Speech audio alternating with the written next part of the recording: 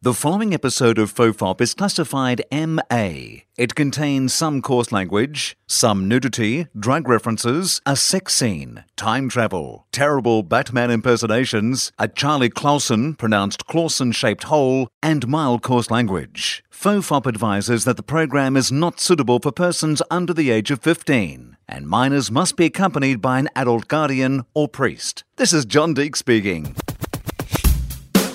Everyone relax. This is FOFOP.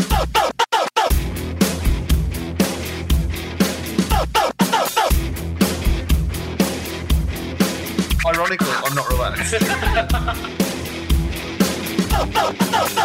Hearing aid? How's the volume? I mean, the volume's good. Okay. Yeah.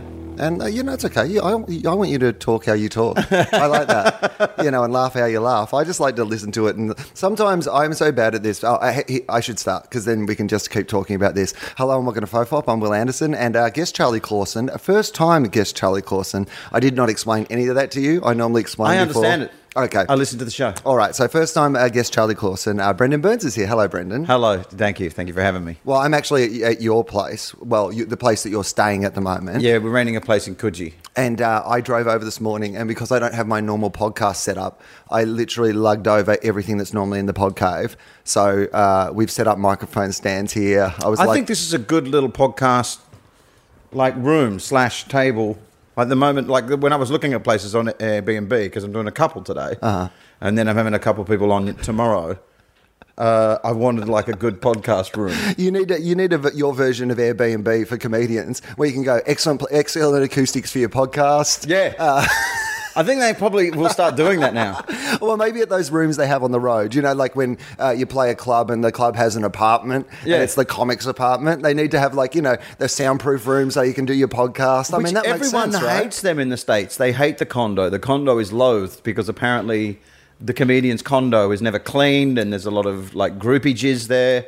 Well, I mean, it's hilarious because this is the thing about we dream of having don't we? Well, we stay though in hotel rooms. That's the thing, particularly in America. Most of the time, you're like, I get the hotel room. I don't have to stay in the condo. Yeah. But the truth of it is that just means we're more scared of other comedians, people we know's jizz, than we are of strangers' jizz. Because it's not like.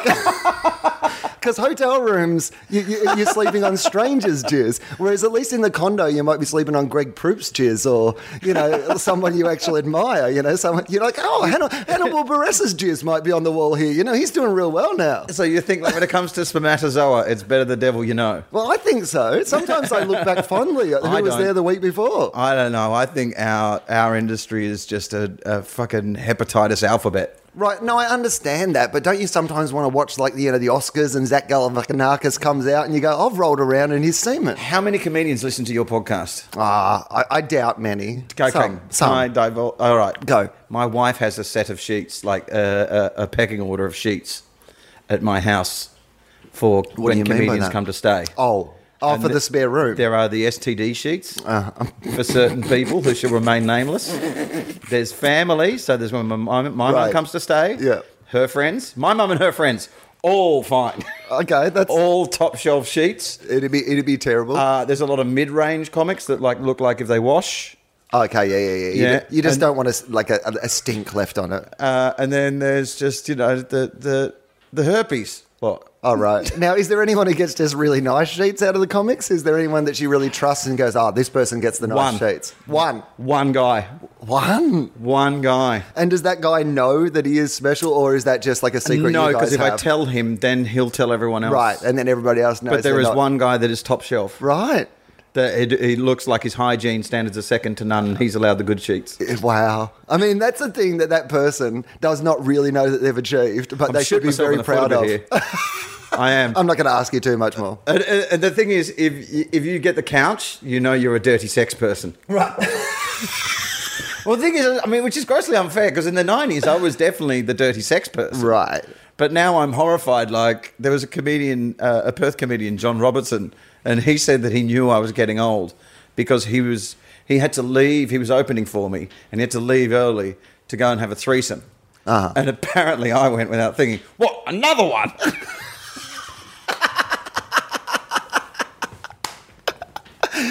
another one. There's a couple of things I love about that as well, though. Is like Who's got the time? leaving early for a threesome too. That Yeah. means because like threesomes, in my experience, which is not Russell Brand like, but is some. Okay, well, talk me through. What are we saying? Like, All I would say is this is going to be involving my kids in the corner. Oh, yeah, your my kid sex is in the life's corner. going to come into this. Are you going to be okay, all right?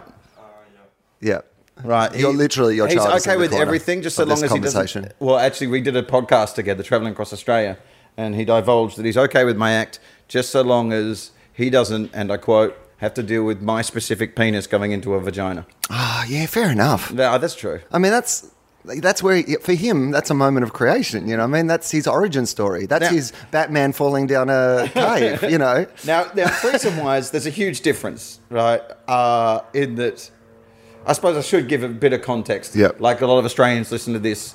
I'm an Australian comedian that worked overseas. I was a 90s comic.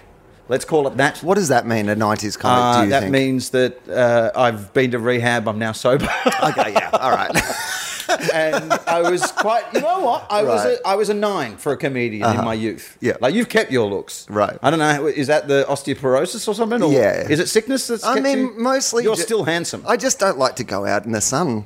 Is that right? Yeah, like this is basically what doing You're still cute. no manual labour will do for Like, you. what are you, 40 something? I'm 42 in a week or two. Because I remember I had like a couple of women on the show, and I think something has changed now. That there was a time, well, certainly in the UK, that 90s comedy was very rock and roll, and there was a lot of gag hags and so on, and there was a lot of drugs and a lot of excess, and a lot of people were making a lot of money. A lot of people that probably couldn't handle that level of money were making a lot of money. And Well, a lot of people who become stand-up comedians to be irresponsible suddenly had a shitload of Yes. money to finance their irresponsibilities. Absolutely. Whereas people sometimes now go into stand-up comedy as a business, and they tend to shy away from that. But yeah, which is why a lot of their acts suck. right. But a lot of their lives are much more together. Yes, that's true. That's true. Someone swans in. Jimmy Carr changed everything. Yeah. Jimmy Carr, because he was the former head of Shell marketing, and he came in with a 5-year plan. Right. And all of us went, what? Like, he Yeah. came to Edinburgh. He said he called his show Jimmy Carr's idea for a television show. Right. And he got nominated, and he had a 5-year plan. And I don't know if you've ever seen him doing business, talking to people that are on the business side of this, but he's better at it than they are. He's the most capable individual I've ever seen in our industry. But so anyway, I suppose in the 90s I was a 9 for a comedian. Now I'm a 5. All right. I'm a 5 or a 6 at best. And Yeah. I had some women on the show, and I was saying, is that changing for women? Like, are female comedians getting like extra 2 points with the mic in their hand? They said no. And I said, I'm a 5, it's 6 at best. And they went, oh. And I was like, don't give me that shit. I used to be a 9. I know the difference. You know what though? I know the difference. Yeah, but I've also got a different theory about this, which is I think if you are holding too much onto, like when you're in your 40s Yep. and you still look like you want to look like you're dressing like you're in your early 30s, and you're like keeping yourself so fit. I think that's dishonest. Oh, I think- that just screams of what are you covering up and why are you so sad? Well, like, I think also it's a wonderful trade-off in that I'm very happily married. Right. And that makes it, because also if you go from a 9 to a 5, right, your self-awareness goes from a 5 to a 9. Right. And I think that yeah, I there's a think trade-off. There's that's no doubt. a good deal. Right. I do think that's a good deal. And it certainly makes maintaining a lifelong relationship very easy. Like when my wife says, when I go off to Australia, she's like, nah, you're not going to get hit on by all those newborn young groupies. I'm like, honey, doesn't happen anymore. Yeah, honey, make me a toasted sandwich and I guarantee it. Yeah, I guarantee it. Not only that, this is something I'm working on. Not only that, I mean, actually, you want to leave. You don't want to hear this, I swear to you. I was trying to prolong my orgasm the other night, and I couldn't, and I made this noise. Oh, come on! Now, to When yourself? I couldn't? No, out loud. But was With that my wife. Yes, I understand. And I went, that. oh, come on! Yeah, but you can't see. That's not for public access. I understand that. I'm but not willing to share that level of humiliation with a stranger. You've got to.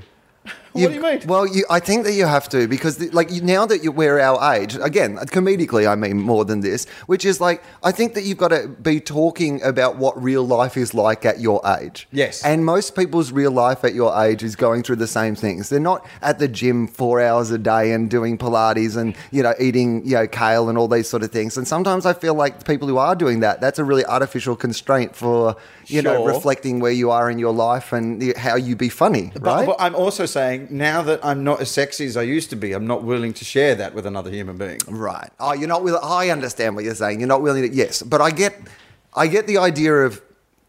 My wife's my best mate, and it takes a best mate. Basically, what you deal with you going, oh, come on, but basically what you've said is grimacing cum face. Yeah, you can't. The reason I've let myself go, love, is because I love you so much. You don't understand it, that every step down I take is actually a step up in the love I have for you. Yes. Do you understand the possible sex I'm eliminating with every bite of this sandwich I take? And so back to threesomes. So back in the day, so I want you to differentiate. Like I say, you didn't do Russell Brand threesomes, but are we talking, you've managed to talk two ladies into it? Or it's a couple of bisexual ladies? Because there's a world of difference between two women and two bisexual ladies. But you're absolutely true about all of that. And the first thing I will say is I have never been brave enough in my life to ever suggest a threesome to anybody. Like, that is just, I just never, like, I was one of those guys, even when I was dating, that often we'd be making out and you'd still be like, is this going well? You know what I mean? Like, I've never been the guy, I'm not Babe Ruth. I'm not going out there and like pointing my finger at the crowd and going, this is what's going to happen. When they ask to introduce you in America, they all want to do their credits. I'm like, why? Lower their expectations. Yes. That's how I want to start. And then hopefully they'll be pleasantly surprised afterwards. So the idea that I could convince someone or talk someone into a threesome, no. Like, I've stumbled into a couple along the way. That's... Like it was already happening and you knew the password? No, but like... a cagey, garage? No, what I've later realised is I've never had a choice in the matter. It's always been decided that it was happening way before they checked with me that it was happening. Oh, okay. You know what I mean? Like, it was always something that the other two people involved had concocted and decided. And was fame a catalyst in that? Well...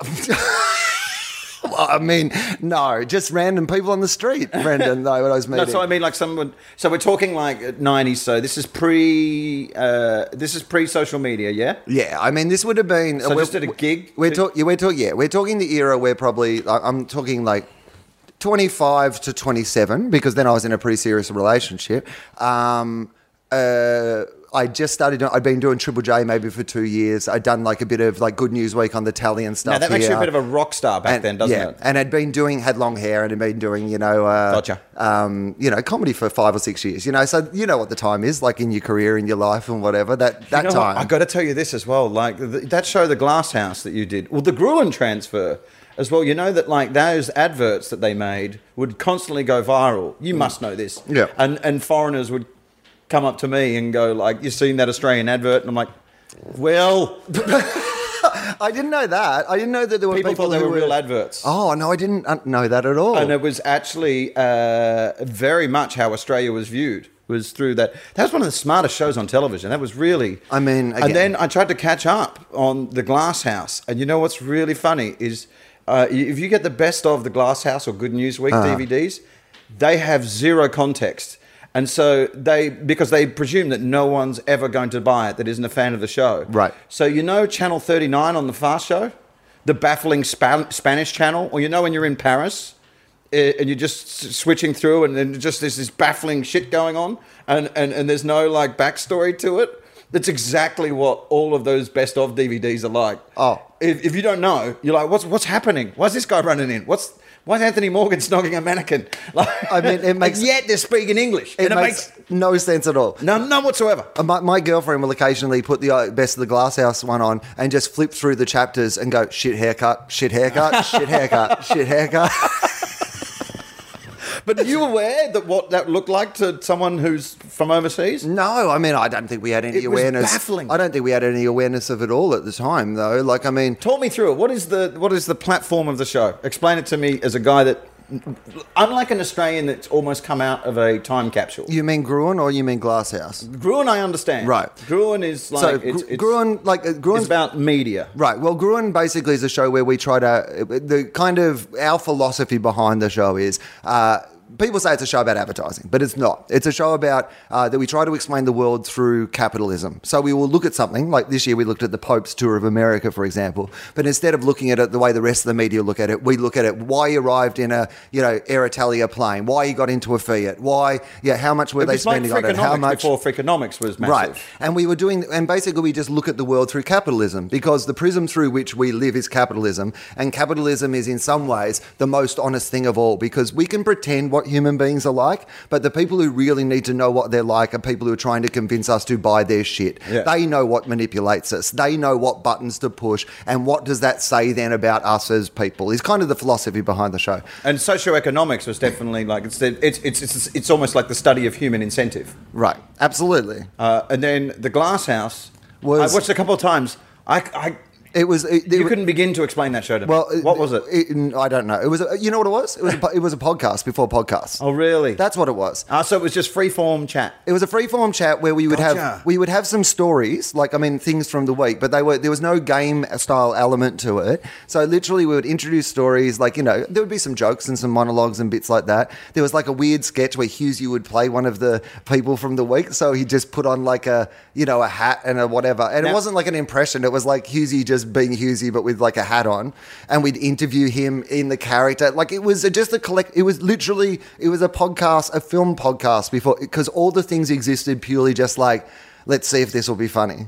Gotcha. Yeah. And so that was on the ABC? ABC, and 218 episodes or something like that. Get out of here. That's massive. Yeah, we did a lot of shows. And how hard do you think that would be to get that show on the air today? I'm interviewing you on your own podcast. Yeah, I know. Well, that's all right. We'll get back to threesomes. It's a real roller coaster. I don't even know. Because that was off the back of Good News Week, right. Where it had gone to 10 and that sort of thing, and the ABC wanted something, like a Good News Week again. But is that still on? Good News Week? Yeah. That comes back every now and again. But they don't. It's not. It's filmed a month beforehand or something, isn't it? Well, they used to film it, and we used to do... Okay. How do you do a satirical news show a month early? Cheaply. Why would you do that? I don't understand. Australia makes no sense to me. No, look, Good News Week wasn't too... here's... okay. Well, two practical things. I don't know how interesting this is for people, but two practical things is the more you film and the more you have to edit, the longer you have to put it away from the actual, air date, right? Yeah. So, if you film live to tape, those American Tonight shows, yeah. When you pretty much go and see them, it blows your mind because they pretty much just do the show. They're a well-oiled machine. As the show goes to air. There's barely a pickup. There's barely an edit in the whole thing. Yeah. The band plays through where the ads are going to go, and then they just come back and they're back into the show like it's live. They've tried a number of times and failed in the UK, one of which I helmed, and they tried to do that, and they just don't have the manpower. Right. I think. Well, that's part of it because you're putting on a major kind of theatre show every night. Yeah. But the other thing is that we kind of come from that culture a bit of let's get it better. We'll film it and we'll film more than we need to film, and then we'll cut out the bits that we don't need and we'll put it back together. I'm a big believer in the closer you can get it to the way it happened on the night, the more natural it's going to feel on TV. Like your thing about the best of shows. If you cut it up too much, you lose all the rhythm and the energy. What's happening? Right. What's happening? I was like, you know what it looked like? It reminded me of, and please don't be offended, but I'm just saying that this I'm in no way offended. Yeah, all right. Okay, this is from an outsider perspective of, do you remember Eurotrash? No. Eurotrash, okay, was a show on Channel 4 late at night, and it would just show bizarre European television. Actually, I do know what you mean, yes. So they would even do Eurotrash Down Under, and they would show bizarre Australian television. And it was people were speaking English, right? But you still couldn't understand what the fuck was going on. I mean, it's like I went and saw. That's the opposite too. I went and saw in Montreal one year. I got there the week early. When they're doing the French speaking festival. Oh my god! And you're like, how many times are you going to fall over, Pepe Le Pew?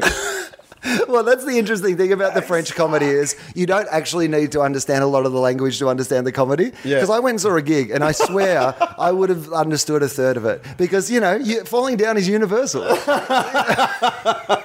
I remember at Montreal one year, because the French comedians are really quite snide, except for Mike Ward, great guy. But a lot of them, obviously, I think are maybe a bit insecure because, come on. So they're really kind of quite standoffish and a bit snooty. And the festival organizer, Gilbert, introduces me to this Quebecois movie star. And he goes, this guy's a movie star. They just made the #1 comedy in Quebec, Quebecois history. And it made over $1 million in the first week. And the guy goes, and like grunts at me. And I couldn't help myself. I went, $1 million, really? How many times did you fall down for that? I couldn't. Look, he pulled the face at me. Right. He needed the bitch slap. Well, I mean, they know what they're doing. No, they don't. They don't. Have you not seen they've like a French version of like the French satirist, the French cutting edge guy? This is the French Lenny Bruce, and then they even Charlie Hebdo, which we're all behind. Yeah, I mean, well, yeah, kind of. And philosophically, we're all behind. Philosophically, but I could find you plenty of examples where I'm not really comfortable. But that's that's what you mean. Broadly philosophical, we believe in the idea of being able to satirize everything. Yeah, and this is this cutting edge magazine. But there's also some things where I'm like, oh, that's just a bad joke. Yeah, well, not only that, or just like the hook nosed Jew pictures. And it's just, but then the caption underneath. And you translate it, and you're like, "Did a 12-year-old write this in his piss on a wall?" Yeah, I'm behind the idea of freedom of speech. I just wish I had some better stuff to defend sometimes. Do you? Well, you just know. I mean, I know defending the worst of freedom of speech is the idea of freedom of speech. Okay, right? I get that, but just sometimes when you have to be, we are Charlie, about it. Yeah. Like you're like. Couldn't it be? That fucked me off, I must admit, because the amount of liberal douchebaggery, which I know almost makes me associate myself with the Bill O'Reillys of this world just by using that term. No, you can be complex. But it's okay. You can be. You can, right. you can be involved in the areas of grey.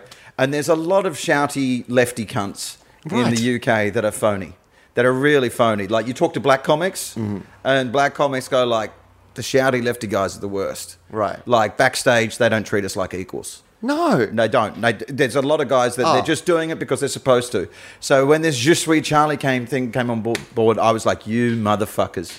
You would have been shitting on this magazine a month ago. Right. Like, how fucking dare you? They really... And I think you're allowed to have a complex opinion about those things. I think you can say, I'm broadly in favour of this, but there are plenty of examples here that, I mean, even that cartoon recently, there's been a Charlie Hebdo one that was controversial in the last few days. They imagined the kid who died, the famous refugee with the photo. face down, yeah. And then the cartoon imagined him growing up and becoming a sex offender in the recent sort of sex offender things, right? And I mean, so some people got offended. Surprise! But the funny thing is, whenever I'm delivered news about something deeply offensive, straight-faced, it's terrible. It gets me every time. No, I understand. It's a fart in church. Yeah. No, it gets me. I crack up every offended people saying offensive sentences.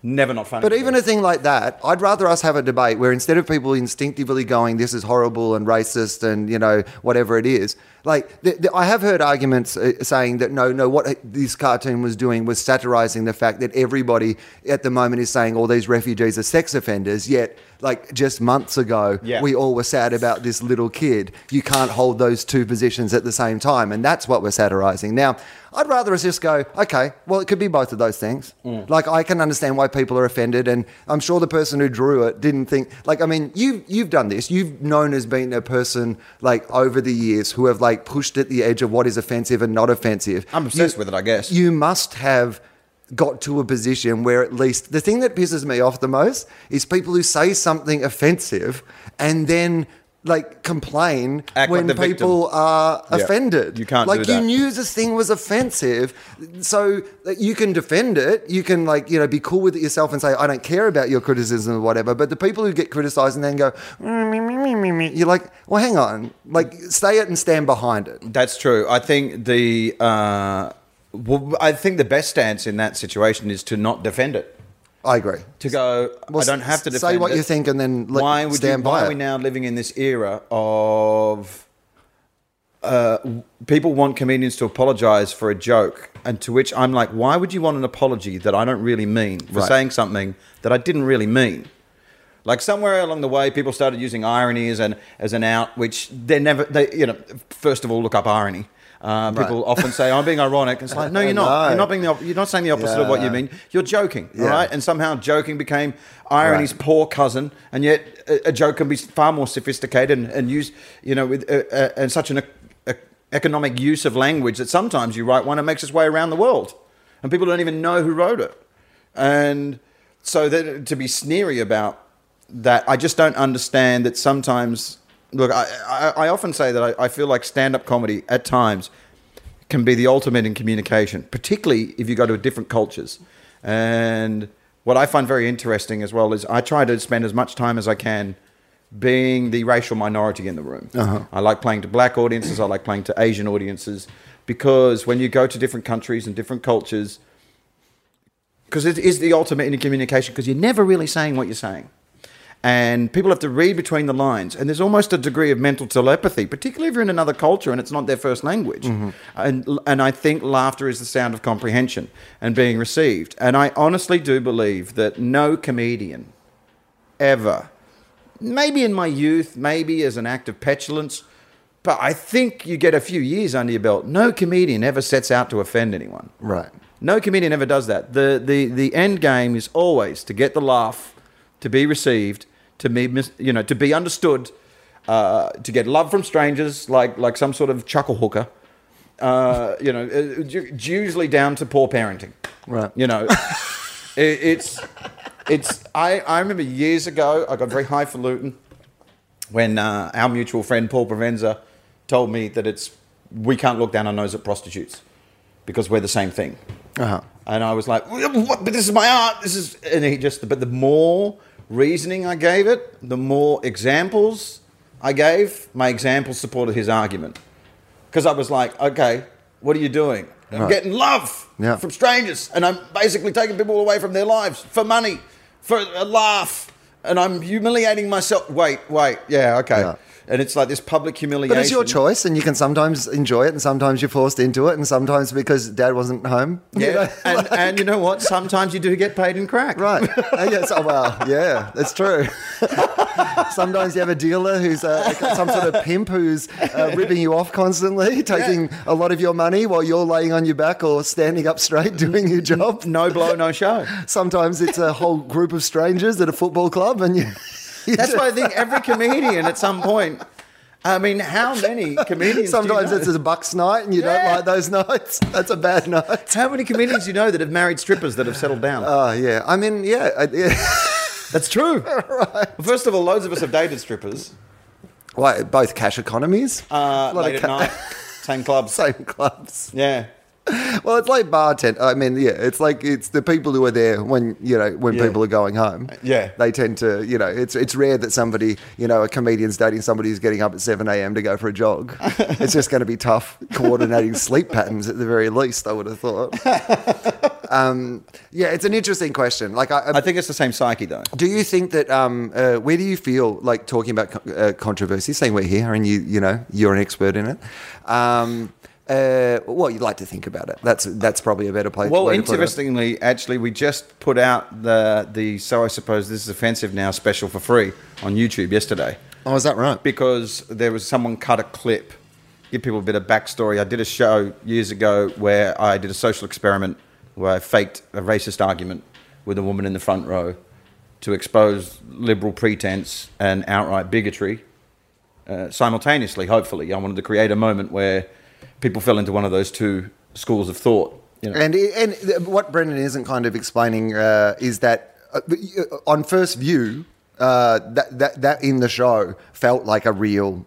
so you faked, when you say you faked it, the kind of premise was that... I mean, I remember the first time I saw it, like I was like, oh, what the fuck is... Until I was like, oh, yeah, okay, right. But like that's comedian's brain. Like you feel like... The whole point was it was meant to feel like a real argument, right? Well, it felt like a real That's argument. why we made a point of not actually saying things clearly. Yeah. Like she would throw me curveballs every day, but also we wouldn't be coherent we'd like mess up particular words, so because it was too scripted and it was too. Yeah, it would sound like how Aaron Sorkin writes things. Yes, exactly. Yeah. So like we everyone's stumbled on making a things speech because with we each got other. angry. Because Yeah. when you get angry, you're not lucid. Yeah. And it was interesting as well because some people would complain and go, "Well, for a guy that got these heckles set up, his put downs are a bit shit." Yeah. And I'm like, I had to make it realistic. I mean, can you imagine the comedian's ego? Because that would have been first step in your normal comedian ego is, well, this is all a setup. I'm going to make everything I say brilliant. Yes, but I had to. But the whole point of the show Right. was that I was fallible, and, Yeah. my personal preference is that I think if you pull the rug out from under people, you need to be standing on it. Yeah, absolutely. No, you can't. You're not a magician. You're not there to trick them. Well, it's- also, I mean, I get a bit bored by comedians that are always the hero in their stories. Oh yeah. Or they always try and sell a smarter, cooler, better version of themselves, or more liberal version of themselves. I think that happens a lot. Yeah, Sometimes I'm watching some guys and I'm like, "You're a bigot. I know you. Fuck you." Well, also the thing is that you could talk about the same topic in a much more interesting way if you embrace the conflicts that you have within it. That's the thing. so, yeah. That's the thing that I always find. If you started from a point of talking about your natural bigotry versus what you want to say about, a progressive point of view, then I think that makes it a more interesting routine. But if you just go out there and you lie about it, or It got cut and it went viral. And right. then I had UKIP voters on your side. turning up to see me, and very disappointed in my content. Because it turns out, whilst I wanted to go after liberal pretense and bigotry, the way that it went viral, and I think it's at 15 million views now, and someone really chopped it to make me look very, very racist. Right. And what is the headline of the piece? Does it just say that it's your piece, or is there? This is why you should never heckle a comedian. And it's one of those websites that steals your content and doesn't name you and just says and makes a point of not sending anyone to the show. Which is why I put it up on YouTube and I've made it available for people to download and upload, etc. Because I'm kind of a bit sick of the poison that's been spread in my name. Also, you know what? It's a great show. People should watch it. I've seen it. It's a fun show. I've seen it live and seen the DVD of it, and they're both really Did you see it in Edinburgh? I guess I must have seen it in Edinburgh. That's where the only place I would have been able to see it. That was the best version of it. Because did you get to see their performance, the Plants, their performance begins in the queue? No, because we got there. That's a shame. Yeah, we came from another show. I remember. Because that room was just rigged perfectly, wasn't it? Yeah, it was perfect. But also, it's quite fortuitous. There was a degree of serendipity and kismet to it. That's a tautology. What a wanker. Just said it's tautology a podcast, as well. mate. It's all right. I'll edit it all out. There'll be no tautologies. That's the only thing I edit for is tautologies. But the year before, my set had been a bunch of mirrors in the background. So I just used the set from the year previous, but we angled it so that no matter where you were sitting, you could see and hear them. Yeah. And the smaller the room, the more they hated her. The bigger the room, the more they hated me. Yeah. And we would get into an argument. She basically turns up. Her backstory. It's played by Sajila Kershi, who is actually a club owner and a comedian. And some comedians, her performance was so raw, so real. Reginald D. Hunter, a black American comedian based in the UK, he actually stood up and went, "She ought to know better." Kate Copstick, a critic for The Scotsman, one of the most feared critics. She can be very, although I think feared is the wrong word, because to be honest, a good review and a bad review from her is just as useful because she's fucking nuts. Yeah. But there was a time when reviews meant a lot more than they mean now, and she built her reputation in the time when they meant more than that. That's true. I think the power of the press still exists up there in that little microcosm. But she, who I think is bisexual, or she's gay or bisexual, she's one of the two, but she called Steve, who plays Sajila's brother, it turns out. Like, at first we think they're boyfriend and girlfriend, and she's a brown Indian woman and he's a ginger white guy, and it turns out that they're brother and sister. Bringing up a lot of questions. But she, who's bisexual, called Steve a fucking queer.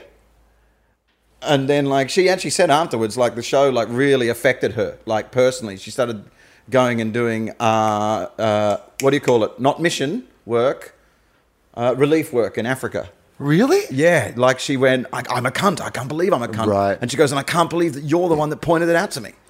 And she was really quite uncomfortable. Well, I mean, it's that moment that I check myself constantly, and this may be what it triggered for her as well. But I always check it, which is when someone cuts you off in traffic and they are white, your brain doesn't register a thought other than that. But if they are not, you go, oh, that brown person or that yellow person or whatever. Like even if Do it's you? Just, well, I mean, I don't, because actually I think Australian drivers are the worst in the world. I'm White not, Australians are the worst drivers in the fucking world. driving may have been a bad example. I mean, whenever Sure. anything happens, Yeah. because so for example, or it's If a black comedian's late, right.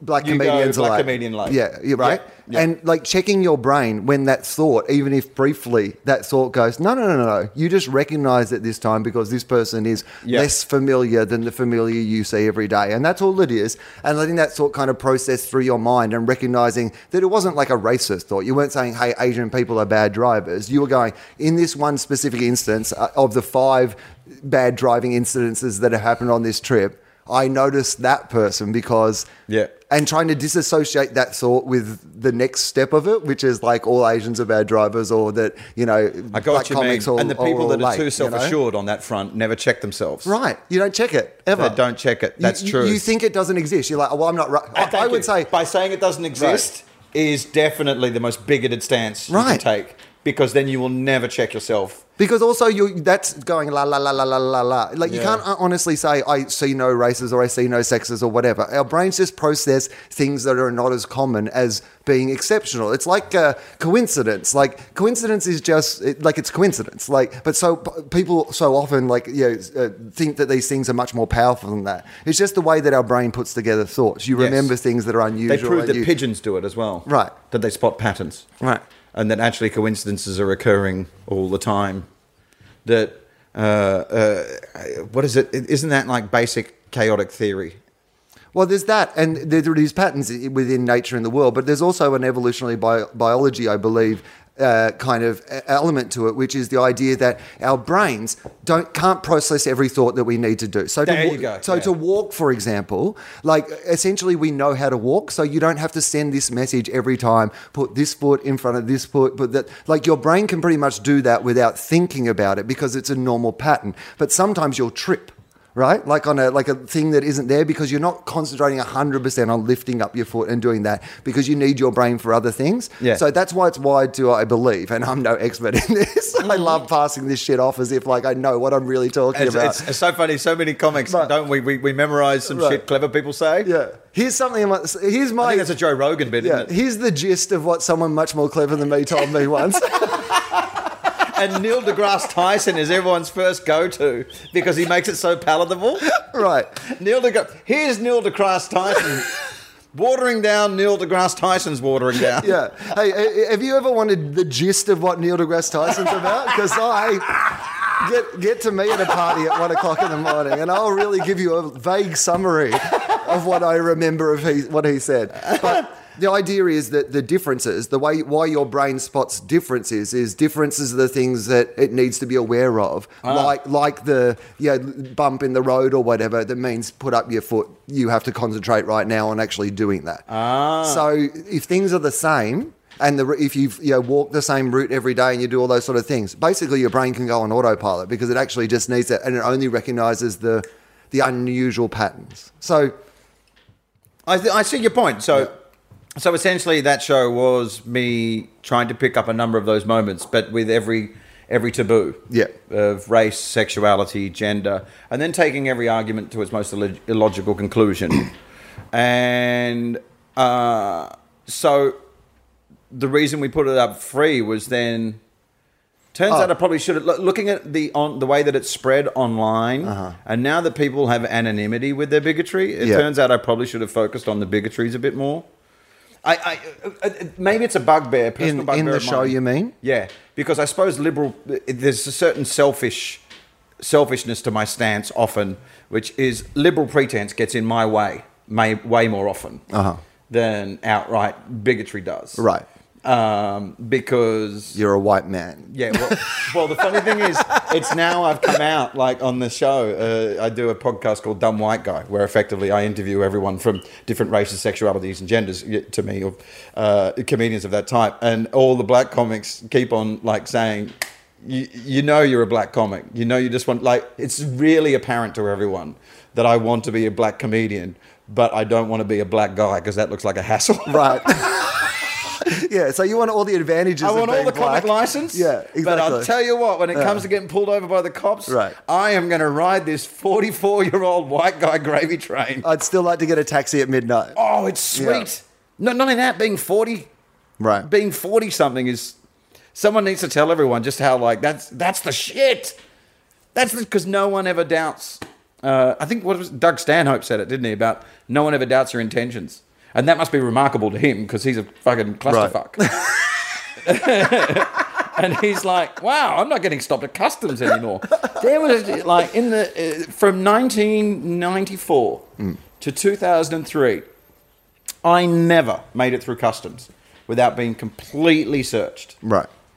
And but it's interesting, isn't it? now Like, I'm the guy that they conspire with. you never get that, like, an insight into it too much, but there was an Australian politician, a Middle Eastern Australian politician, literally 2 days ago, who went to America, on a political trip, and got the full, Wow.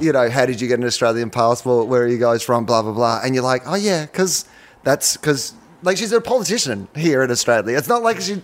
I mean, again, if it's happening to her, we watched that thing yesterday. We've got to show him that the North Korean introduction to Donald Trump. the Donald Trump. Oh yeah, I saw it. It's amazing, right? With the little girls. Yes. And how funny is it when they go to do the lift and they just like half pick her up? But listen to the sound of it and the auto tuning and the actual tune, and I'm pretty sure you could. It's very North Korean. The whole thing, the whole Trump thing's North Korean. Let's be honest. I've been saying this a great lot. comic value. America has turned into America the movie. This is like the plot from a movie you would be satirizing. They even asked us before. They said, "How come American satire is so much better than British?" And it's like, because you're a more preposterous country. Oh, you are so much easier to satirize. Trump running for president. If you have a satirical news comedy show, you can't get 20 minutes out of that every day. Every day. Fucking quit. I mean, honestly. As a jumping off point, that's a reality star. We let Reagan slide. I mean, but this is the interesting thing when we're talking about offence. The interesting thing to me is he has picked at it. If you want to really talk about the bigotry that that piece that got edited tapped into, yes, Trump's the same because he has tapped into bigotry in a way that everything he's said, he's been. I mean, he's honestly like you putting together a show where he's like, who can I go after? Basically, he's like, I'm going after disabled people. I'm saying Mexicans are rapists. No Muslims are coming into the country. But unless there's a big reveal. Unless there's a twist in his show as well. The Manchurian candidate theory that everyone's throwing out there.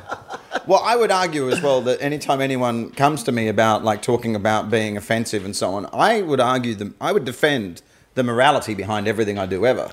If I do rape, I want to make a rape survivor laugh. I even once set out to do that. Yeah. Simply, I won't get bogged down too much into the reasons why, but I enjoy revenge laughs.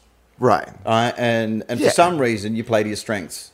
And I'm not good at set up punchline. What I seem to be good at is I can make people that have had bad things happen laugh. Right? It's more without... I hate the term healing comedy, but for a shorthand... people do describe it that way. So you're doing healing comedy now. So no, fuck Brendon you. Burns does Shut healing up. comedy. No, I'm going to call this episode. I'm going to call this episode healing comedy. The healing comedy of Brendon Burns. That's your next special. Brendon makes it better. That's actually really tempting. Brendon makes it better. But there are people that would say, you shouldn't talk about rape or do rape jokes. And I even set out and said I wanted to do a routine that made a rape survivor laugh. And there's a reason for it, and it's a selfish reason. But it's also particularly if you're doing festivals and you're listening to yourself self-talk for a month. Sure. It's very easy to get self-absorbed and a bit self-important. And when I seem to always have that aim in a show, and someone comes up to me afterwards and goes I'm a rape survivor and this is the first time I've laughed about it, it just takes me out of myself for a bit. And also for a single moment, I don't feel like the chuckle hooker.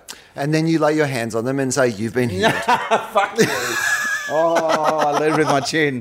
I really led with my chin there. I deserve all of this. fuck. No, I mean, I like the bigotry thing was really interesting. How did you first find out? Were you aware of it early on, or had it gathered some momentum It's by the got time 15 million views and then some UKIP voters, which, to give people a point of reference, it's like this crazy right-wing get them all out party. If people are listening in Australia, it's I suppose their version of the Maverick MP title, which is code for colossal racist. Yeah, basically, you're Pauline Hanson or you're Jackie Lambie or you're...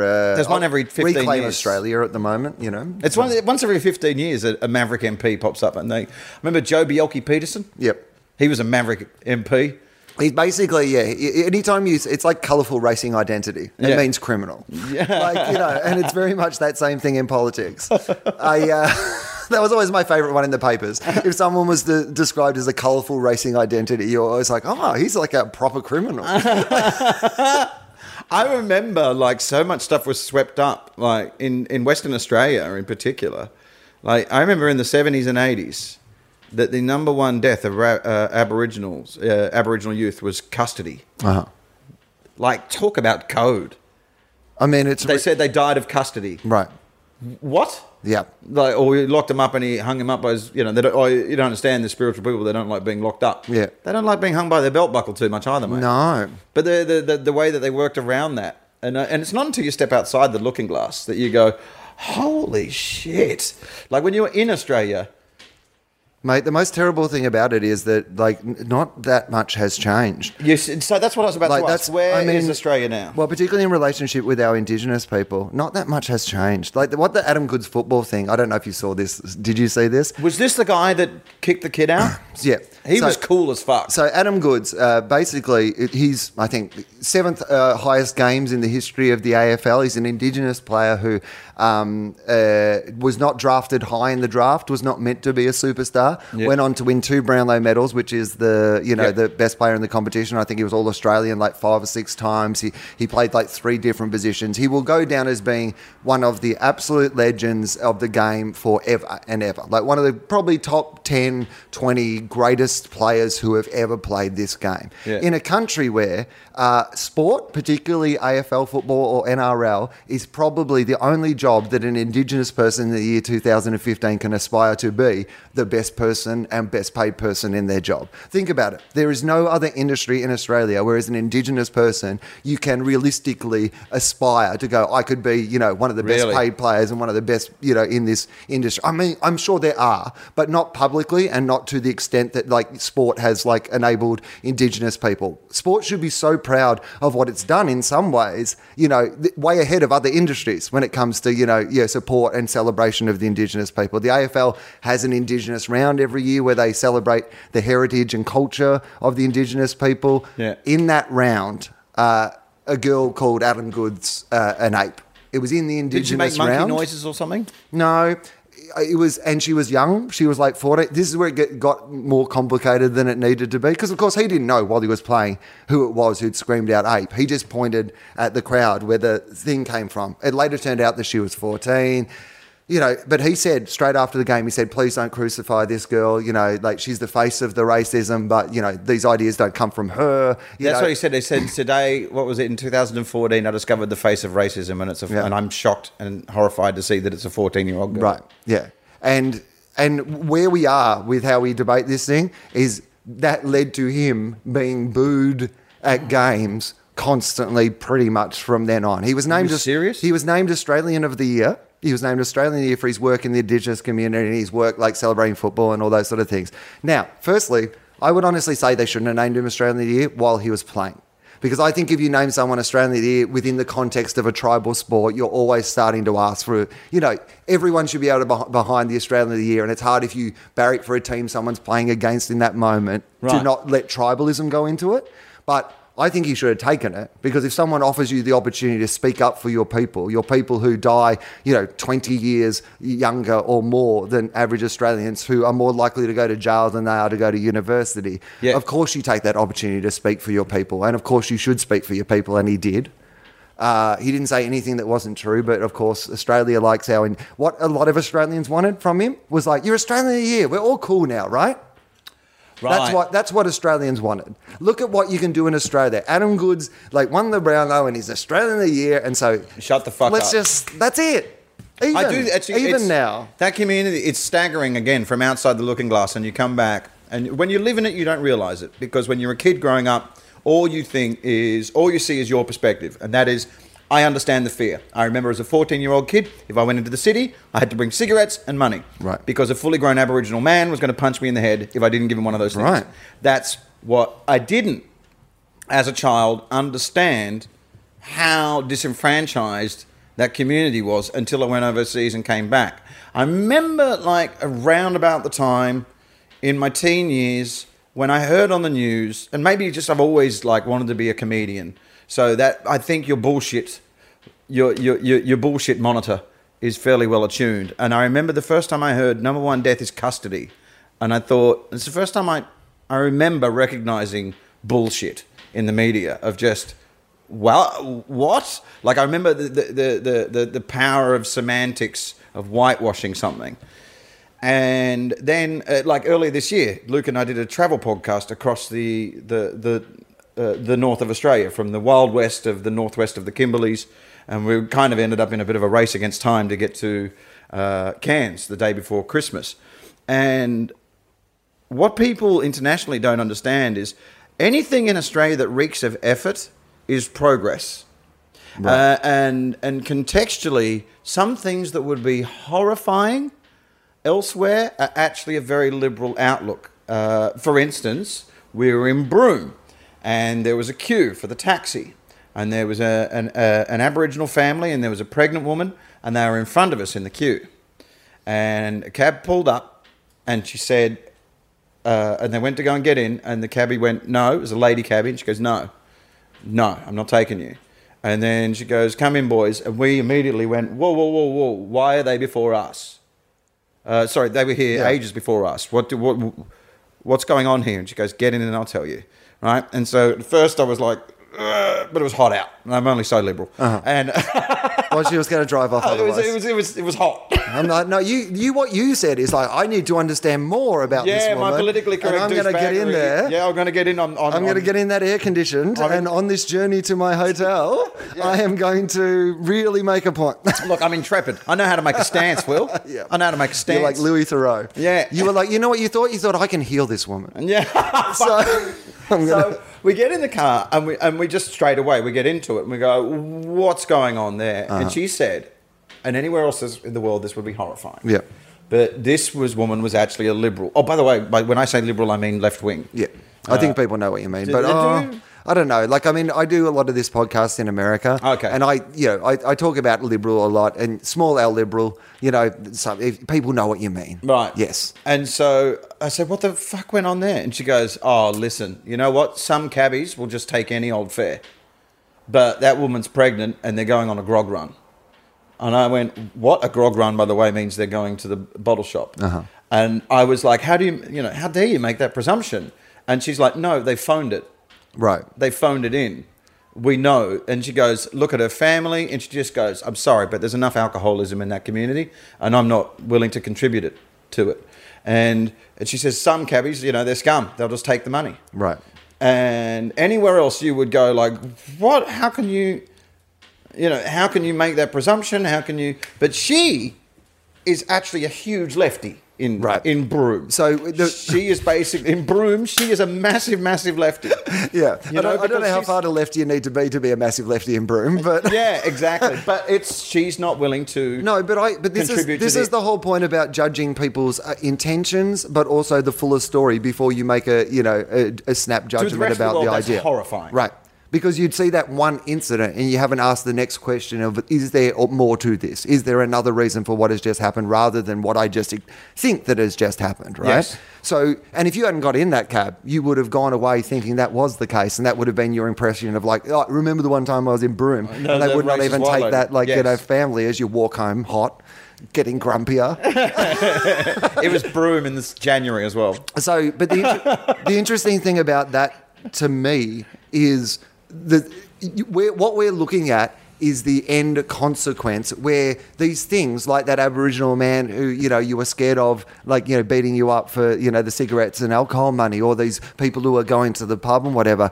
Like, this is what people use to be able to keep people go, well, look, they've had all these opportunities and look what they're doing with them, sort of thing. Rather than looking at the idea that for 200 years, our government has made a series of like choices on behalf of these people, not asking them. I do believe they get screwed by the left and the right. Well, they have been screwed by white Australians since white Australians arrived, often with good intentions. But there is no doubt if you look back at the choices that are made, and again, I'm not even saying that the people at the time were necessarily thinking that they were doing the wrong thing sometimes. Sometimes people thought they were doing the absolute right thing, but we have made a serious mistakes in how that these were people who had defined themselves for 60,000 years and had a way of life, and we rocked up and went, hey, you have to live like us. And then when they couldn't, like when they weren't equipped for that, did not give them any time to like A, make their own choices about how they want to live, but B, be truly incorporated into the fabric of our country. Like, I saw someone write a letter to the fucking paper the other day, because we've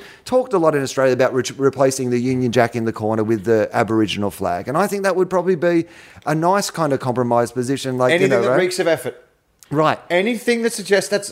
Bill Bryson put it so well. I mean, in his book about Down Under, and he said, all I can say is, I don't know. All I can say is do more, try harder, start now. Right. If that was Australia's slogan, the sorry day. Yeah. Right? And to the rest of the world, that looks so condescending. Yeah. But they don't understand that the Aboriginal community was so cool when they said, what do you want? What do you want? An apology would be nice. Yeah. And the Prime Minister's like, fuck off, I'm not doing that. And then when the next guy does, to the rest of the world, they're like, what? What? But you have to understand that it reeks of effort, of acknowledgement. Like even earlier when I said, I remember the fear as a child, there are Australians that would be horrified that I'm admitting that.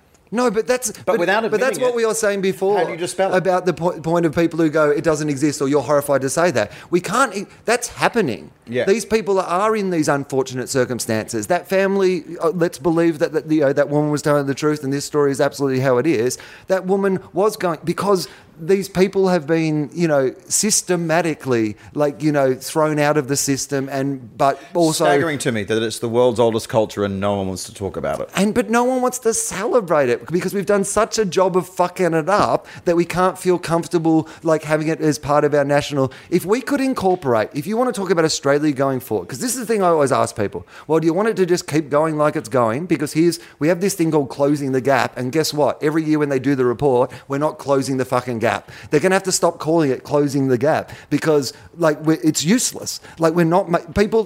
The life expectancies, the domestic violence rates, all these sort of things are a worldwide disgrace. It's a worldwide disgrace, our relationship with our Indigenous people. And then this an extra level of racism, this Adam Goodes thing, this public face of booing this guy at the footy. I had a guy say to me on Facebook the other day that he's going to stop coming and see my show. It's from Perth. He came and saw my show. And I don't know him. My support act. You did such an Eastern State thing. Right. There. I should contextualise that. I'm from Perth, and often, no matter how much I'm fucking him on the international scene, I'm working in a different culture every other day of my life, but he still did the Eastern States thing at me and went, from Perth? Yeah, from Perth. One of yours. That's true. I did personality. Yeah. So sorry, carry on. Justin Hamilton, who was doing support for me, did an Adam Goodes bit. And this guy, went on Facebook to go, well, I'm never going to see you again if you have, guys who are doing pro-Adam Goodes things, before you got... He was, going, I've never seen you again because your support act said something that I don't agree with. And I spent a good amount of time telling him how happy I was about that. But, it's crazy the levels of racism that we still have. Even the people who think we've dealt with, but people who think they've dealt with the racism in Australia to do with Indigenous people, I would put forward most of them are ignoring it in the same way as we ignore the asylum seeker thing. Because if you really the most racist thing you can do. If you really think about it, if you're kind of glad that it's someone else's problem and you don't have to actually be confronted by it, then you're part of the problem. You've got to actually at least force yourself to read the articles about the child abuse in the prison camps we're keeping these people in, or the rates of suicide, or this. So we started with threesomes and we've got pretty dark. That's pretty much every hour. You know what? If we're plugging my ticket sales, that's pretty much every hour I ever do. It'll start with threesomes and end with some form of genocide. That's my general narrative arc. I like that you're surprised, and I'm like, another day at the office, brother. Yeah, I was always getting here. Well, he's like, when are we going to get to the genocide? I don't even. I just think moving forward as a country, we are at a point right now where we have to decide to genuinely do something about it, or that it is going to be a black stain on us that we have to ignore forevermore. You know, it'd be a good start. Just a suggestion. Like every Australian overseas always says to me, "Why don't you know when Australia Day is?" Right. And I'm like, Germans don't have an Auschwitz Day. Right. I mean, even in the US, where they're really pushing some rather bigoted buttons, have now finally acknowledged that the Confederate flag is a bit fucked up. Right. Even Thanksgiving is still something that they turned into something good. That it's people get together with their families, and it's the one time of year that they see one another, and they eat their brains out. And okay, so even Thanksgiving's a bit fucked up. At least they've turned it into something good. Australia Day isn't anything good. Australia Day is people get drunk, they punch each other in the street. I don't think it's really about family or community or anything. It's our fucking Auschwitz Day. Right. And I genuinely, and I'm not a politically correct douchebag. I'm not, no one's ever accused me of being Mr. PC. But I have never celebrated it. I've never bothered to remember. I think it's coming up, is it? Yeah, I'm always having to be reminded about it. Yeah, well, so the Indigenous people call it Invasion Day, which is fair enough, because it was. It's January 26th, and I've said this several times before. If we want to have a national day, then it's fine. We can have one. It's just not that day. Like, it's the equivalent of having your wedding to your new wife on the day that your new wife killed your old wife and expecting the kids to be cool with that. Do you know what I mean? Like, that's a good joke. Right, it's not... That's a good joke. Well, okay, I'm going to cut that out and put it in my act. Oh, is it not in your act? No, but it could seriously, that was a perfectly formed joke. Right, thank you. That's an opener. I thought you were doing a bit. That was so good. That was a bit. I thought it was a bit. No. Are you fucking with me? No, I promise. Like, to the point where you've said that's a good bit, where I now literally am sad that I've wasted it on the podcast. Isn't it a motherfucker?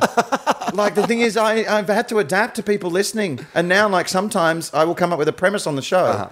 And I'll start, like, talking about it, like, live. And the audience will be like, yeah, we know. Like, yeah, we know. Carry on. Like, they speed you up. Yeah. Like, yeah, we've heard that bit. I don't mind that, though. I like sometimes if someone listens to the podcast, like, often I'll get like one bit or one premise or whatever out of like 2 hours of like something else, and they get the context. And Say they get all again? It's a bit like... It's a great analogy. Hang on, let's get there again. It's a bit like having the wedding to your new wife. I didn't word it perfectly. The anniversary of your wedding to your new wife, but you killed the last wife and expect your kids to be cool with it. That's a funny joke. Well, I don't know if it really checks out as a good analogy, but it's like it sounds. It does. It's one of those analogies That's where perfect. you sounds expecting your kids to be cool with it's it. one where it sounds like it's sometimes it just sounds like it's right, as opposed to I think if you really started assigning the people in there, it doesn't quite work as an analogy, but it sounds like an analogy. What joke? It's analogy-ish. Yeah, what joke upon analysis makes sense? I mean, it's a good point. It sounds like a joke. Sometimes people come up to me afterwards and they'll be like, you know what, I don't quite agree with that. And I'm like, I don't agree with half of it. Oh, mate. I'm just letting my crazy moron speak. Yeah, here's what I think. Or maybe right now. Feel. Yeah, feel. Here's what I feel. Yeah. I think there was a long period of time, as many of us are in our 30s, very preoccupied with what I thought. And now as I get older, like sometimes you learn to let go of outcome, don't you? Like you've really gone through a transformation. Correct me if I'm wrong. Right? I know we're running a bit long here. That's all right. Whatever. I mean, I have no time limit. Oh, cool. It's fine. But I always thought, from the outside looking in, I thought you were a guy that worked very broad. And then I would look at your audience, and there was these teenage girls. I thought you were like a Russell Howard type. And then you started doing set list. And I'm very good friends with Troy and Prevens who run that. And they're like, this Will Anderson's an edgy motherfucker. And I was like, really? Is he? And I didn't know that that's what you did at all. And then I started watching Gruen Transfer, and I was like, I had completely. You know what I did? I tarred you with the same brush that people used to give me. Well, just because you were cute. You know, you judge me by my audience. My big philosophy was always, and like genuinely from the start, and I'm unashamed of this when it comes to my stand-up, that I thought that you could be popular and good. Like I just didn't think, I never thought that you had to give away anything to be, like have a broad audience. But I don't think you work anywhere near as broad as I thought you did. Or have you just filtered the audience over the years? No. Or has America changed you? No. But I think that I've always had... I mean, look, I came through Triple J, so you start with actually that audience, which is like big, actually expects you to be... If you'd done like what you consider to be broad stuff when you're building that audience, they wouldn't have actually enjoyed that. There is actually quite a broad, particularly in Australia, it's much like your BBC audience, I'd say in the UK. Oh, and I'm not equating broad with bad either. No, but I'm just saying that in Australia, there's probably a couple of different broads. And one of them, if you're lucky enough, if you come through the ABC system, those people go and see shows. Like Husey always says it all the time. He goes, those ABC people, they come and see shows. And they do. They're ticket buying people. They're ticket buying people. And secondly... Channel 10, they've got kids and they stay at home. Right. They're in the suburbs. They don't want to come in. Gotcha. They already see on the telly. You know, whereas the ABC people will come out and see shows. So it lets you have lots of people at your shows for a start. Secondly, I was lucky at the time when the things that on television made me broke, that broke me, were things it made me broke. I was broke. They made me not quite as broke, which is nice.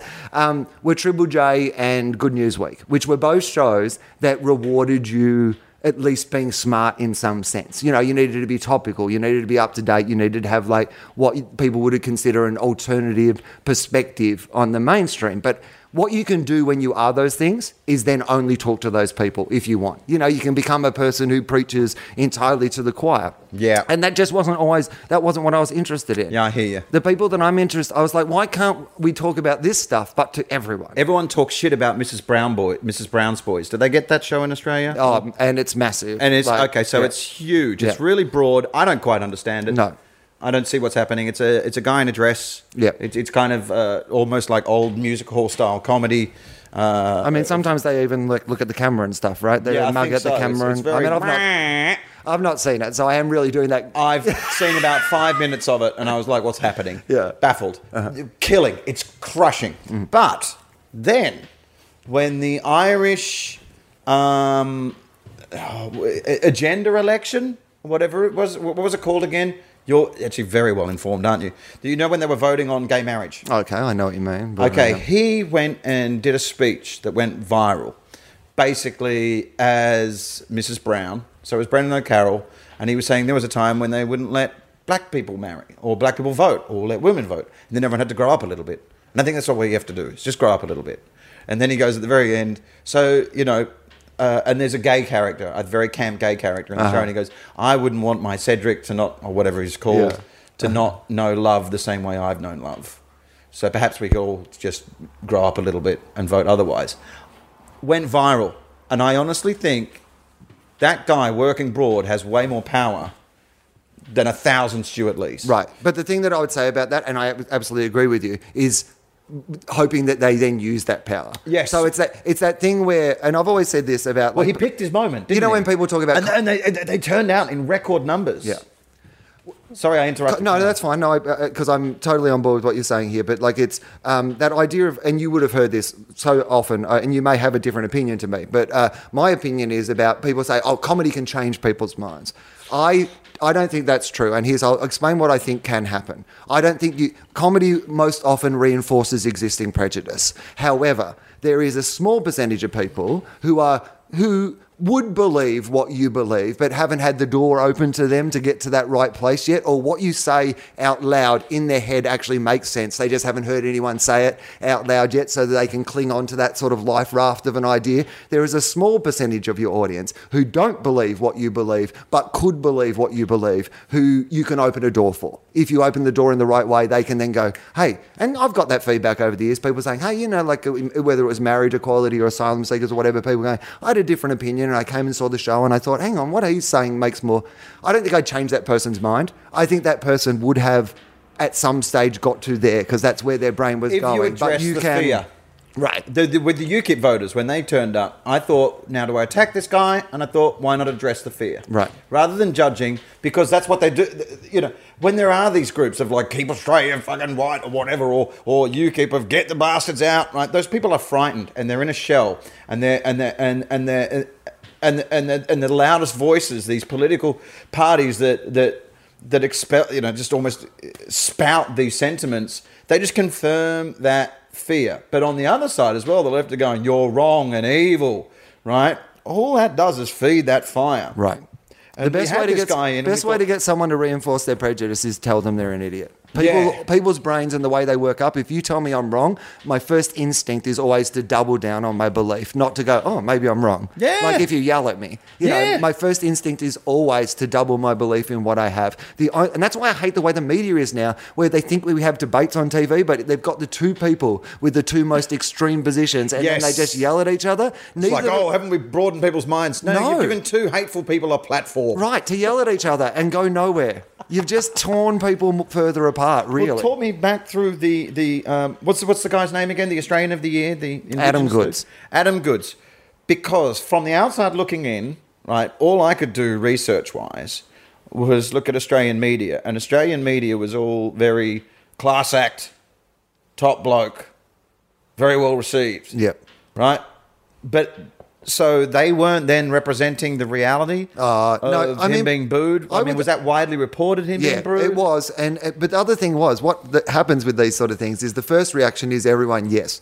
But we live in this world now where the next reaction is all the think pieces and hot takes on, you know, why the girl's really the victim and why he shouldn't, you know, he was a bully and why, you know, like, hey, you know, he should be grateful, you know, like he's Australian of the Year and he's in this position and all he does. But didn't he take it to lunch and sit down with her and mate, he did everything. He wanted to address the fear. I mean, the most hilarious thing about it is that things start getting it's like, well, remember he yelled at that kid? And well, she was 14, by the way. Like, you know, and she got dragged out of the I bet you've made that defense in the past. She got dragged out. I'm glad that there is nothing. I bet you've healed your fair share of fucking. There's nothing awkward coming up in my past, Brendon. I'm very like, even when Bowie died, you know, and you know, obviously one of the greatest artists of all time. There was a couple of those, like, you know, teenage. Let's not forget. Yeah, stories, and I'm like, well, I'm never sympathiser for a while as well, wasn't he? Hang on, was he? During those druggy years, right? Yeah, like Rob Newman was like, "Let's not forget," and I was like, "Rob Newman, right? Do you really want to play the Let's Not Forget game?" Yeah. Well, I mean, we can get obsessed with where people have been, rather than looking at where they ended up a lot of the time as well. You know, with politicians and stuff, people will go back 20 or 30 years to find something to, like, well, what's he like now? What's his opinion on this right now? Tell me where that is. But yeah, the whole point of it was that you suddenly get this underground of like backlash against Adam Goodes, you know, and the people who have that level of, you know, that they do think of Indigenous people as being problematic rather than, like, he did that classic thing of like, we like Indigenous people as long as they're not reminding us of uncomfortable things about the Indigenous story. Like, people suddenly started doing that sort of thing, like, well, why can't he be like Cyril Rioli, who's another, you know, brilliantly, like, no one. The big argument was always like, well, no one boos Cyril, and he's like black, so we can't be racist. You know what I mean? And it's like, well, no. No one boos Cyril. Because Cyril doesn't say, like when he's doing interviews, doesn't keep bringing up problematic and uncomfortable truths about his people that we want to hear. So remarkable. That's why we're booing them. That culture is, I mean, we don't even know how old it is, but anthropologically and geographically and geologically, a lot of their stories have been proven to be true. Like their tales of like the Great Barrier Reef and where it used to be, and the fact that like none of it's written down and it's passed on from generation to generation. But actually, geologists have proven a lot of their folk tales, and the fact that their culture is just passed on from generation to generation. It's not written down anywhere. That's fucking incredible. I mean, that always reminded me That's of... incredible. But that oral recollection of things and the telling of stories, and this is why when white people came in and don't have that way of communicating or telling things, they're like, well, this is a primitive culture. No, they were a different culture, a culture who had managed to survive on the world's largest continent and habitable continent. They invented pantheism, which is kind of like a hippy-dippy theological belief. But they invented pantheism long before anyone ever knew that it even existed. And as botanists and horticulturalists, second to none. And it takes a couple of thousand years for a community to be able to handle alcohol. And I say that as a person who can't. I'm a sober person, and I'm someone that can't drink. And it takes thousands of years and you do go up north, and you find the separatism there is immense, but someone with empathy is a very rare beast. Right, but also, just by the way, like, there's an ice scourge in Australia at the moment, like, crystal meth, Right. and because people have introduced a drug to a culture where nobody's, bodies and minds are, set up for the culture. I thought it was still petrol sniffing. Yeah, but if you take anything into a culture that isn't, up to date, people will have problems with it. Yeah. Like, that's just a story that has been told throughout the world. It happened with the indigenous people in North America. It's happened with indigenous people pretty much everywhere, is these white people rock up with heaps of poisons and then go, what, you can't handle these poisons? Well, neither can we. No, and we've been building up a tolerance to these poisons for hundreds of years. But you can't handle your poison? I remember finding... Look at this bloke, mate, can't handle his poison. Well, so much is when it comes to liberal douchebaggery, so much is around semantics. And I remember finding it so jarring that when I was in the Northwest, and I was looking around and God, where were we? We were in hell on earth. It was some real shithole. And there was a bulldog with a smashed-in face. Uh-huh. That was what we saw on day one. And we asked someone, is there like a lot of ice? Is there like an ice problem here? Mm. And he goes, no, ice is a white man's drug. It's all petrol sniffing here. And just hearing white man's drug. Oh. And I was like, wow, you really talk like that. Holy shit. But in vast contrast, I remember I was in the... years ago, I was touring South Africa, and I was in the townships. And because I knew a bunch of black comedians, we were allowed to go to areas that you all I can say is, if you go to the townships, you go to the witch doctors, never touch the monkey's head. Okay. Which is a bit of advice. All right. People aren't happy if you touch the monkey's head. Just as a general bit of advice, I won't randomly touch a monkey's head. Don't touch the monkey's head. If you go to the witch doctors, don't touch the head. Good advice. They freak out. I didn't know. I'm like, look at this. Right. And it was, wah! Okay. But I was there with Typical you, though. Straight in. Straight onto the monkey's head. Give us a go on the monkey's head. Nothing better than being in a foreign country picking up a rare monkey's head. I think it's the equivalent of going to someone's house for the first time and opening their fridge. Just going in. Having a look around their I'm stuff. a fridge opener. Are you a fridge opener?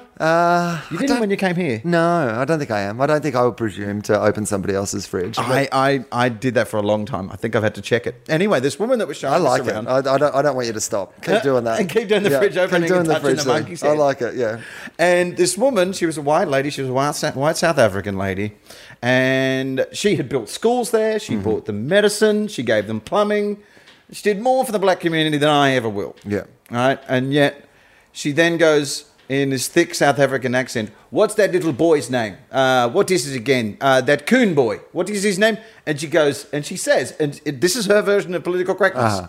And she goes, the little coon boy. She goes, I'm not going to say the K word. I hate that word. That word will never pass my lips. And I was nearly about to say, well, liberal white dickhead here was in the back seat, like, well, I think you're fine, madam, that coon is actually, you're a racist. And right. Like, and then she's the world's least racist woman. And then she would have gone, and you're from a country originally that still has a cheese called coon. Yeah, so, exactly. You know, I won't even say that in the supermarket. No, and it's the name of the cheese. Foreigners do freak out. Can we not just be done with that? Well, everyone pretends that they don't know. Can we just, but we know. I had an idea for changing Australia it a bit. I had a good date. I did have a good date. Oh, so let's go back to that, because we'll finish on the Australia Day thing and we'll plug your gigs and we'll do all that. But I want to just quickly talk to you about that idea of the difference between this woman because this is where it gets complicated and interesting in some ways, is if you just on your moral high ground, you could be like, well, I would never say that word, so I'm a better person when it comes to race matters than this woman is, right? Yes. But you're not doing anything for the community. Thank you. In the way that she is actually practically doing things for the community. So in a practical sense, I'm sure those people are willing to be like, you know what? Well, I'm sure they prefer that she didn't. But if they got the two choices, they're like, look, Brendon won't ever call you the C word, but he's going to do fuck all for you. Whereas Brenda... She's aware of words. She doesn't know that Coon is racist. She doesn't know that Coon is racist. But that's what I mean. They're like, says the K word. Yeah, the woman who built us our house, occasionally she's going to say a word that she doesn't think is racist, but she built the house. So Brendan's going to do nothing for us, to be honest. Trust me, in South Africa, it's all about the kaffa. Yeah, right. It's everything else. Everything else is fine. Yeah. But you identify, if you say the K word, that's fucking a gunfight. Right.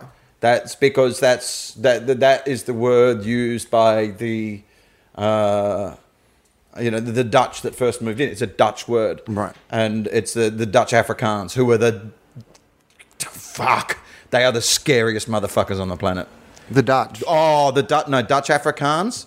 Those people, they don't get... Well, look at what they took over. Yeah. And with a couple of hundred of them. Yeah, They've still got pitchforks. Right. They are bad motherfuckers. We got the plane. It was me and a bunch of black comics. We got the plane from Holland to South Africa. Uh-huh. And we were I was sitting there with it was their second comedy festival. It was one of the rare occasions where it was like half white comics, half black comics. Right. And we were just looking with the black comics going, is anyone else noticing what the fuck's going on? And we're like, this is weird. I'm fucking petrified. Because it's the people that come from Holland to go to South Africa on KLM, they are the Dutch Afrikaans people. Right. And they are the scariest cunts you've ever met. Right. They are fearless. Fearless in their, I don't like you. You know? And this is back in the days when I had the punky hair and the singlets and everything, and I was even worse because I was sitting with blacks. Yeah, okay. So it was palpable. But anyway, carry on. I interrupted. All right, no, it doesn't matter. Let's finish with Australia Day. We'll finish with sorting out Australia Day. So right. let's.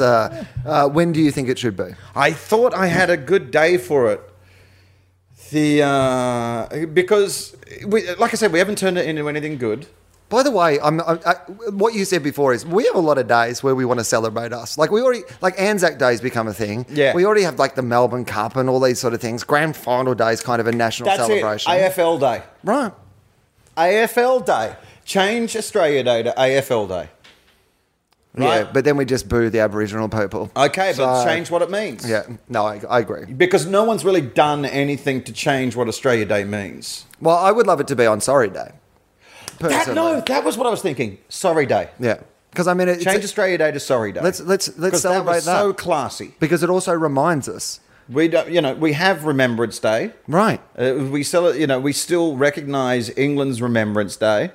But I think the greatest thing we could do in this country, I honestly think, in future, if you look at Australia, if Australia really wants to be a progressive, world-leading country in ways that we used to be, that we don't seem to want to be as much these days, then one of the things that we can do, it's really obvious and it's going to be really fucking hard, but if we tried to do it, if we could fully incorporate the history of our country into our country and not be ashamed of it in the way we are and fully celebrate it and have a country where we're like, oh, look at Australia and the way that, they healed their relationship with their Indigenous people and incorporated in. Other countries have done it. You look at what New Zealand have done. Country. Because once you do that, and what we could gain as our cultural history and moving forward, with that being healed and part of our story going forward, it would make us only better and stronger. And can you imagine, if you think it's good to have a party on Australia Day now, imagine if you could have a party that you didn't have to be ashamed that your forebears had stolen the country off those people on that day. No, never mind that.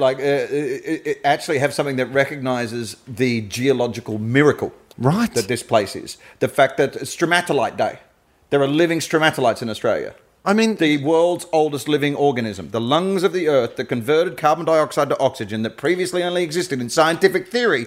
Then they found fossils. Now they're actually living ones in Shark Bay, north of Perth, Western Australia. The the fact that they've found out that this used to be partially underwater, the fact that this is the world's most secluded island and the world's oldest and most sensitive ecosystem, that there are actual living dinosaurs on this fucking planet. still here. Oh, we want to focus on the last 250 fucking years? It's crazy. Wake up! We have this like ancient civilization Yes. that should be celebrated, and like you said, literally. I mean, foreigners come here and they want to say kangaroo. Guess what? Because there are so many things that are here that don't exist anywhere else, and we kind of. But they had to invent a brand new genus. But also that have stories. If you look at the, indigenous tradition and the idea of the rainbow serpent and the stories they have literally about these animals and the connections to like spirituality and their stories. They're amazingly entertaining like stories that could be part of our cultural history that we could go forward not having to be. We can't celebrate that stuff because there's so much bad stuff and stuff that we've fucked up that it brings up that we can't celebrate it, You know what? You're a wrestling fan, aren't you? Yeah, sure. You are a wrestling fan. You know, as an analogy, you know what it's like? It's like defining Bret Hart's career on the Montreal Screwjob. Right. Right. It's the fact that if we acknowledged it and then moved on, we could actually look at the fact that it is just a footnote Right. in the world's most untouched ecosystem, the world's oldest culture, there's so much there to actually be kind of proud of. And like that's why I always I'm underwhelmed by New York. Because I just forgive me if I'm doing a bit, but I do go I explain what stromatolites are. And New York's always like, well, this is the greatest city in the world. And I'm like, mate, we've got living stromatolites. And I give a long explanation of what stromatolites are. And I go, the lungs of the earth, what is it, 2.5 billion years old. Older than anything. It's the reason we all exist. So you'll have to excuse me if a 100-foot poster of Puff Daddy flogging jumpers leaves me a tad fucking underwhelmed. And see, that's the healing comedy of Brendon Burns. It's been a pleasure to have you on, mate. Thank you so much for having me. Out of here. So you're touring around Australia. I'm going to put this up today. So let people know where they can come and see you do your standing up. Well, comedy. also the So I Suppose is up free on my YouTube channel. It's Brendon with an O, Brendon Burns. Well, there you go. So firstly, you can go and check that out. Yeah. Is this for me? You'll be like, yes, it is. Then they're like, you can. So that's your free taste. You got your little free taste. There's a freebie. You have a podcast as well. We can mention that. Dumb White Guy. Yeah, so Dumb White Guy. I you can thoroughly have a listen. recommend Luke and I travelling across the Australian outback together. My son and I. There It's you funny. go. My son rates better than anyone. He rates better than anyone. Ratings go up when Luke's on the show. Oh, there you go. Look I know at that. you missed out. You missed out. You could have got Luke in. I know. I didn't realise that he was the hot young thing. I didn't realise that he had like a lot of internet He's traffic. got heat. Yeah, all right. My kid's got heat. It's probably some algorithm that the young people understand. I'm in Perth for Frio Royale for 3 nights. Then I'm at the Adelaide Fringe. I think I'll bump into you there. Uh-huh. I might even do a live version of the podcast. Love to have you on. Yeah, I'd love to. And then Sydney, and then home. And then I think I'm off to India, then Africa. Okay, not doing any Melbourne shows. No. It's too long a commitment. Uh-huh. But you sell out your run in a heartbeat there, don't you? Well, I mean, not in a heartbeat. Come on. I sell out the run by the end of the run. Sometimes, most of the time, I suppose. But I heard you plugging dates the other day on your show. Oh, You yeah. said I mean, I this always is sold plug out, dates. That's sold out. There are some things that have sold out already. I'll be doing Fire at Will, Adelaide, Brisbane, and Melbourne. How many shows have you done now? So this will be show 22. How many have you recorded? I mean, I've got recordings probably of, I'm guessing probably 15 of them if I really wanted to find a recording. Basically, since, you can record stuff in some way. But, as in publishable type recordings, I've only done a couple of DVDs and there's a couple other things floating around. That's crazy. So you've written 22 shows and only 3 of them have been released. Yeah. Well, what's the point of... I'm going to sound extremely No, it's all right. highfalutin here. Go on. What's the point... What's the point of being prolific without posterity? You know what? No. I think that's a fair question, and it's one that now. So basically, after my last one, we're now doing one every year at the moment. So the aim is literally to every year work towards being able to publish the show at the end of the year. Right. In some ways, I'm really glad of it. Brendon. Not even looking for a DVD deal. I mean, just of just giving it away for free almost. Yeah, no, I mean, and that's the case. I mean, we don't necessarily, going forward, because DVDs don't sell really in this country anymore. I like the idea of it living on. The ABC played my last special, which I recorded almost a year ago today. And they played that at the end of the year. And 700,000 people watched it. That's more than will ever watch me actually do my gigs, so it's quite so if that could happen regularly, I'd be wrapped with that sort of thing. Part of it was I had a bad experience when I recorded one in 2009 and I just didn't love the show, never watched it, just didn't love, and that really put me off for a really long time. Did you put all your eggs in one basket? It was only one night. And no, it was 2 nights. One take? No. 2 nights, but you just weren't happy with it? I reckon I made some bad decisions and I just didn't really like the show. Right. It was the first time I put a lot of pressure on it and I don't think that I don't feel like it really looked like me. I was like, it was a good show. People have given me good feedback on the show and people have enjoyed the show. But I do not, when I watch it, it doesn't feel like me doing stand-up comedy to me. Right. Some of it I'm glad that it never is out, to be honest. I like the idea that going forward, that I could release a bunch of stuff now. You can do B-sides and a heartbeat. Yeah. But also I like that kind of, I don't know, I kind of like that idea that for a while the only way you could see my stand-up show was to come and see me do my show. And Gotcha. that was part of I did have that idea of if people can just watch the DVD, they'll just watch the DVD instead of coming out to see the shows. And I love doing the shows more than anything. And I think also one of the things that really bothered me about the DVD was my shows are always different. In a run, even when we recorded the show at the Opera House, we recorded 2 shows, in the night so that we couldn't cut between them because they were so fucking different. And they were in the same room on the same night, because I just can't do the show the same. I want to feel, to me, it's got to be in vibe with the audience. I've got to be in that moment. The jokes aren't going to come out the same way, or with the same intention. It's got to be a show that works. And so I was always a bit hesitant to go, this is the definitive version of the show because it annoyed me. But now... And then actually you drive yourself mad with that because you always forget a bit. Right. Or you just get a bit wrong on the DVD that you've done so much better so many other times. Yeah. But I just got older and I got more comfortable with that. In fact, to the point where this year, because we can only have one date to film, and I'm going to do it during the Comedy Festival, film last year's show, so we only have one go at it, and I'm fine with that. Because now these days, I'm a bit more in that... Because we use one version from the Opera House, and I'm fine with that. I'll leave... If there's some mistakes or if there's a bit of it being where it is, I'm much more comfortable with that now than I was originally. That idea of going, this is just one night's version of this show. Gotcha. And that's what it is, and I'm fine with that. It doesn't need to be the best or the definitive version of this show. It's a version of this show, So going forward, that is what I'm going to try to do. But yes, in the past, it has not been something that I've done. But I'm glad because there'd be some stuff in that back catalogue that I don't reckon I'd be particularly wrapped with it, being out there and recorded. No, you go back over the old stuff and you're like, oh God, yeah. It's like when a new comedian messages me and goes, "This is my set. I put it up on YouTube. Can Why you give me some would you feedback?" do that? My feedback is, don't put your set on YouTube. Don't do that. Make your mistakes in private. Get good. But everyone thinks they're amazing starting out. I mean, that's the only reason you can start, because if you knew how shit you were, you'd never start. You'd never get back on stage. Yeah. Delusion carries you through. All right, we should finish this because we've been banging on for ages. Oh my God, yes. That flew. How long have we done? Just 90 minutes, but that's all right. That's good. Flew by. Yes, but I'm parked in someone else's park, so we should finish up. We should do that. Brendon Burns, it's been an absolute pleasure. Thank you very much for doing the podcast. Thank you so much for having me, buddy. And we'll talk again soon. Let's do Adelaide.